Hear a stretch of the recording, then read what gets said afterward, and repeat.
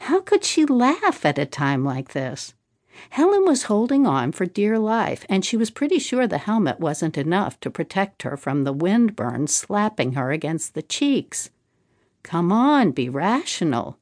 Zipping through the Japanese countryside at dangerous speeds was supposed to be fun, right? Didn't Helen come here to feel this rush to some degree? To do something new? Something dangerous? Oh, because falling for a woman she never stood a long-term chance with wasn't dangerous enough. That thought alone thrilled her. Evergreen trees flashed by as Kyoko took side roads back to Gujo. The river surged in their direction, seemingly flowing at the speed of light, faster than Helen had ever seen it, even in her dreams. It no longer frightened her. It could be flooding, threatening to drown her and Kyoko if they ventured too close on the bike. But they would outrun it.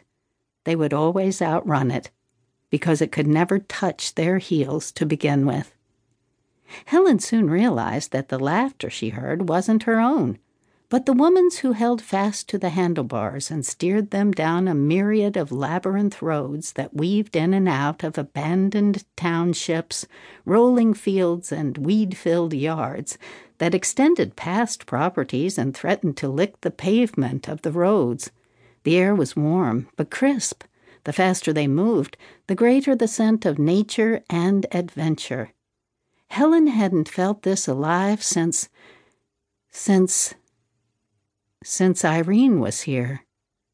Nobody could replace Irene. Nobody could replace a sister, let alone an identical twin. They shared a language. They shared a life. A birth. Things and experiences that no one else could relate to. Helen would always have that. And somewhere Irene still had those too. It was true what they said about people living on in the heart.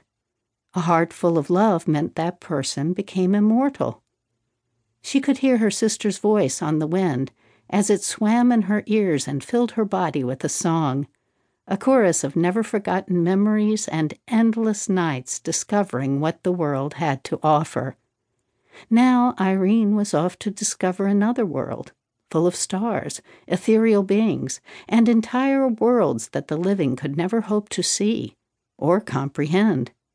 So what if Irene went on to do that before Helen? She was the leader of the twins. Helen was a mere follower.